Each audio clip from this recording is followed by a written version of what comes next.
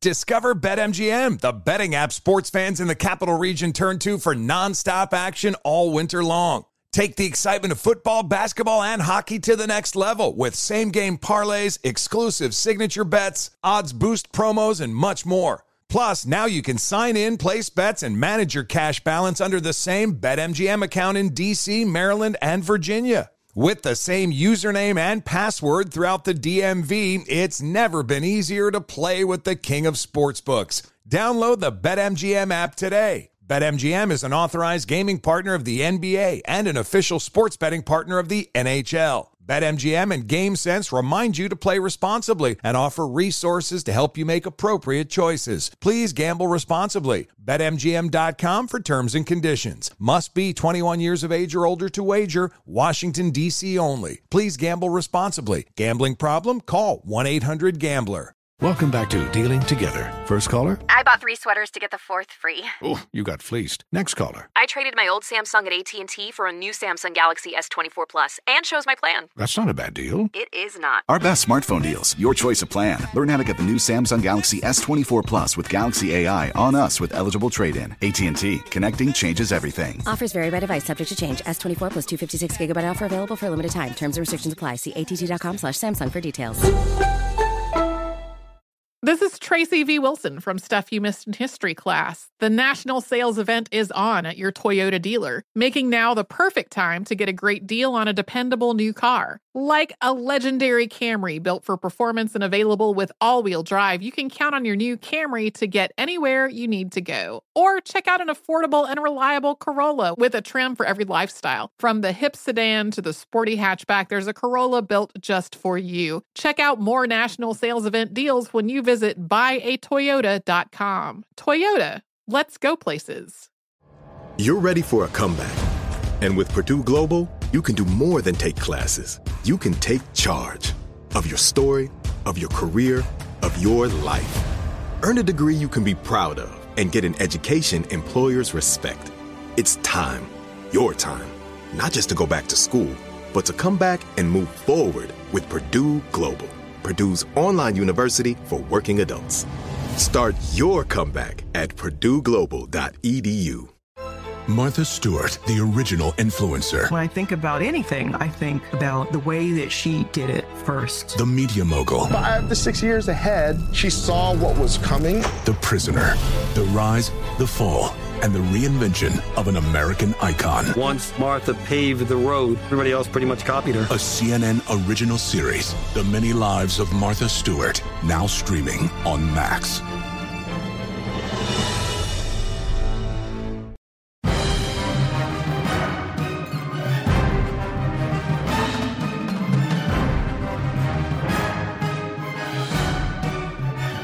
And we continue with our American stories. Our next story comes to us from a man who's simply known as the History Guy. His videos are watched by hundreds of thousands of people of all ages across YouTube. The History Guy is also heard here at Our American Stories. Let's take a listen to the History Guy as he tells the history of an important book here in America and around the world, the Bible. Blessed are the poor in spirit, for theirs is the kingdom of heaven. Blessed are those that mourn, for they shall be comforted. Blessed are the meek, for they shall inherit the earth. These words from the King James Version of the Holy Bible have inspired generations of Christians. Many historians consider the Holy Bible to be the most read book in history. Author James Chapman did a survey of the most read books of the last 50 years and determined that the Holy Bible is by far the leader, having sold some 3.9 billion copies. By comparison, the number 2 book in that period, The Quotations of Chairman Mao Zedong, have sold just 820 million copies. Third was the Harry Potter series, at about 400 million copies. This isn't a religious missive, it is a review of the translation of the most read and one of the most influential books in history. The interpretation and translation of the Holy Bible has impacted history and culture for nearly 2,000 years, and the history of English translation of the Bible deserves to be remembered. According to biblical scholars, the people who would have experienced the ministry of Jesus live in a relatively small geographical area from Jerusalem in the south to Galilee in the north, a distance of several days' walk. Jesus would have spoken Aramaic, which was the indigenous language of the area, and Koine Greek, the international language of business and education at the time. As a practicing Jew, he also would have known enough Hebrew to read and teach in the synagogue. But the words of the book's central character did not start to be written down until 30 years after his reported death. However, once they got going, many different Gospels, or good news stories in Greek, were produced by a variety of authors around the Mediterranean. They wrote in Koine Greek for a Greek audience, whereas Jesus would probably have preached in Aramaic. The Gospels of the New Testament, Matthew, Mark, Luke, and John, were placed in the order of their theological importance as determined by early Christian leaders. Mark was probably written before 70 AD, as he doesn't tell us about the destruction of the temple in Jerusalem by the Romans in that year, whereas the other Gospel authors must have been written afterwards, or as they are aware of this momentous event for Jews and Christians of the time. These Gospels were copied and shared between Christian communities, as were the letters of prominent Christian teachers like Paul. Very few of these earliest manuscripts have survived to our time. A handful of 2nd century fragments from various New Testament authors have been found, and some of them relatively recently. Like the old campfire game of telephone, each new letter offered new opportunities to introduce errors or new material that wasn't in the original. Most people at the time couldn't read, and so these letters would have been read to them at gatherings. And early church officials became concerned about the growing number, the authenticity, and the theology of this corpus. They sought to control, or at least to guide, what early Christians heard. The earliest complete copies that we have of the New Testament today are the Codex Sinaiticus and the Codex Vaticanus, both which date back to the 4th century. The Codex Sinaiticus, or Book of the Sinai, was written in Greek at the monastery of St. Catherine in the shadow of Mount Sinai. The text contains all of the scriptures of the Old and New Testaments, which are accepted by most Christians today. Scriptures that were considered heretical, like the Gospel of Thomas, were left out. The Codex Vaticanus, or the Book of the Vatican, was written in Greek as well, but no one is sure exactly where. Over time, Latin replaced Greek in Western European Bibles, while Eastern churches continued to use Greek. Although we know Latin translations existed long before this time, the first complete Latin Bible we still have today was produced at the monastery of Wearmouth in Jarrow in northern England. The Codex Amiatinus, named after its current location in Tuscany, is a large, beautifully illustrated work that is 7 inches thick and weighs in at over 75 pounds. When the age of this book was recognized, it was used to highlight mistakes introduced in later Latin translations. Medieval church authorities frowned upon those who sought to translate the Bible from the official Latin texts, responding to what the Roman Church saw as heretics. Pope Innocent III banned translations of the Bible in 1199. But translations were occurring in any case. The Venerable Bede, and isn't that a cool appellation, translated the Gospel of John into Old English in the 730s. This is the first known translation into English, albeit not a version of English most modern English speakers would understand. The first serious attempt to translate the entire Bible into English was made in the late 14th century under the direction of John Wycliffe, a professor at Oxford University. Wycliffe had the Bible translated directly from the official Latin. His translation was quite literal, which made it somewhat ironic that he was later accused of being a heretic and his Bible banned by church and English authorities.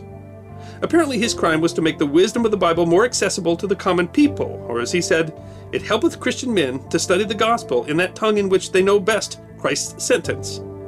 However, his Bible was indeed taken up by church and social reformers, an association which didn't help his case.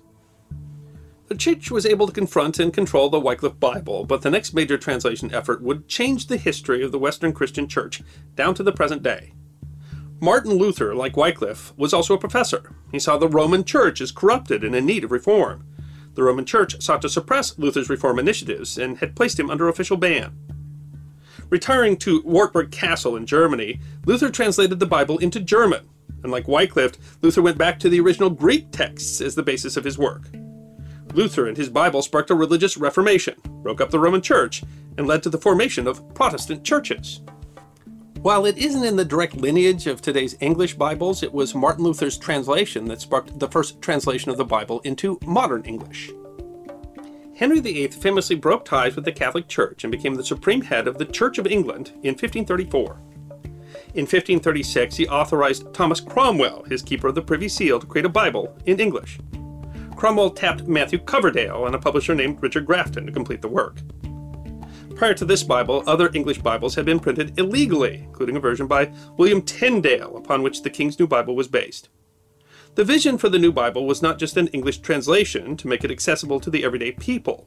It was also a statement of Henry VIII's political power and new authority as head of the Church, separated from Rome.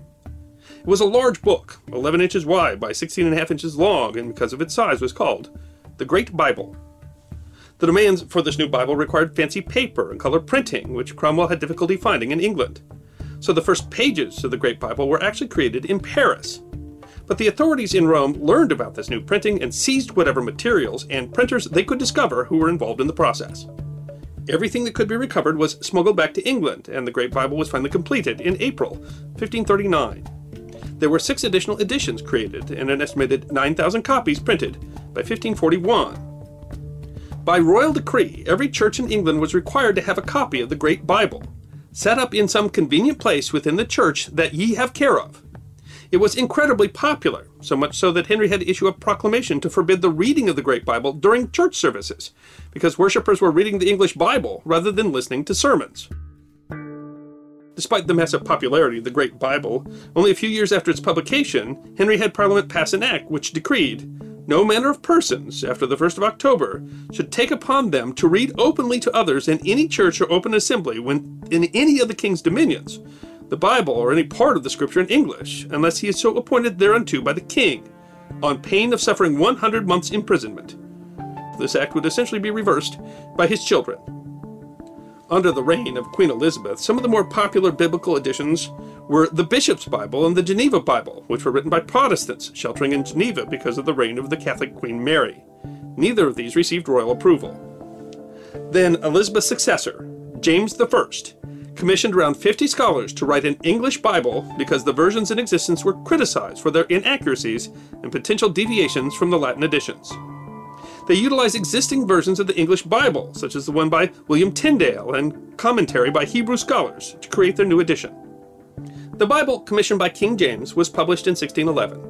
About 20 years after its publication, a version of the King James Bible was printed without the word "not" in the 10 Commandments of "Thou shalt not commit adultery." The edition was called the Wicked Bible, and the printer was fined for the mistake. In the modern era, the Holy Bible has gone through numerous translations and versions, including the Revised Standard Version and the New International Version and the New Revised Standard Version. Many of these use the discipline of textual criticism and provide substantial markup to help the modern reader understand ancient meanings. Technology today allows us to translate the Bible more quickly than ever before, and some scholars predict that we will have a Bible translated into every language in existence by 2072. It is clear that one of the most influential books in history will continue to raise challenges well into the future.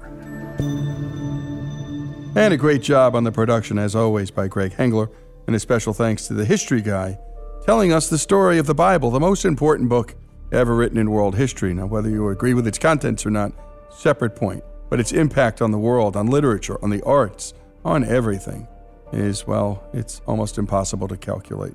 If you want more stories of forgotten history, please subscribe to the History Guy's YouTube channel, The History Guy, History Deserves to be Remembered. This is Our American Stories.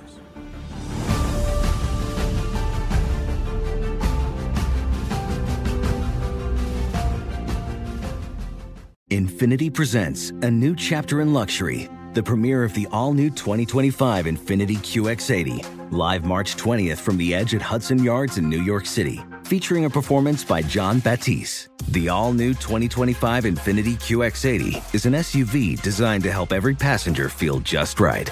Be the first to see it March 20th at 7 p.m. Eastern, only on iHeartRadio's YouTube channel. Save the date at new-QX80.com. Don't miss it.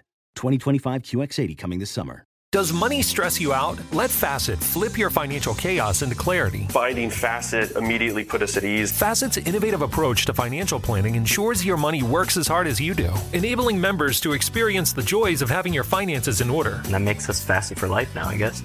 Visit Facet.com, FACET.com to learn more. This ad is sponsored by Facet. Facet Wealth is an SEC registered investment advisor. This is not an offer to buy or sell securities, nor is it investment, legal, or tax advice. These testimonials are from current Facet members who are not compensated. All opinions are their own and not a guarantee of a similar outcome. As someone who lives for politics, when a major scandal unfolds, it was shocking. I have to know, what were they thinking? Backroom deals, huge amounts of money, CIA secrets, sets off a firestorm in Washington, affairs. No way this guy's got a mistress. Corruption. I knew I was a dead man. Warning, it's even messier than you thought. United States of Scandal with Jake Tapper, Sunday at 9 on CNN. Hey, this is John Ridley. And this is Matt Carey, documentary editor at Deadline. And welcome to Doc Talk. John, we've got a hard-hitting episode today. A lot of controversy. Well, maybe we should put the word controversy in quotes in the documentary field about the nominees for Best Documentary Feature. We're going to get into that with some amazing panelists. You get a shot, but the individuals behind every one of those images, they're complicated and they are human. This has been Doc Talk. Thank you. Great conversation. You. Are you looking to step up to a 4K smart TV? One that gives you unparalleled clarity and picture resolution? Then we've got good news for you, because the Vizio 65-inch V-Series 4K smart TV is now just $348. With all your favorite apps built in, you can stream straight out of the box. You can even sing along to all your favorite music and radio on the iHeartRadio app. Looking for a smaller or bigger screen? Vizio offers unbeatable prices on all V-Series 4K smart TVs. Head to Walmart.com today and score the 4K TV you've been waiting for.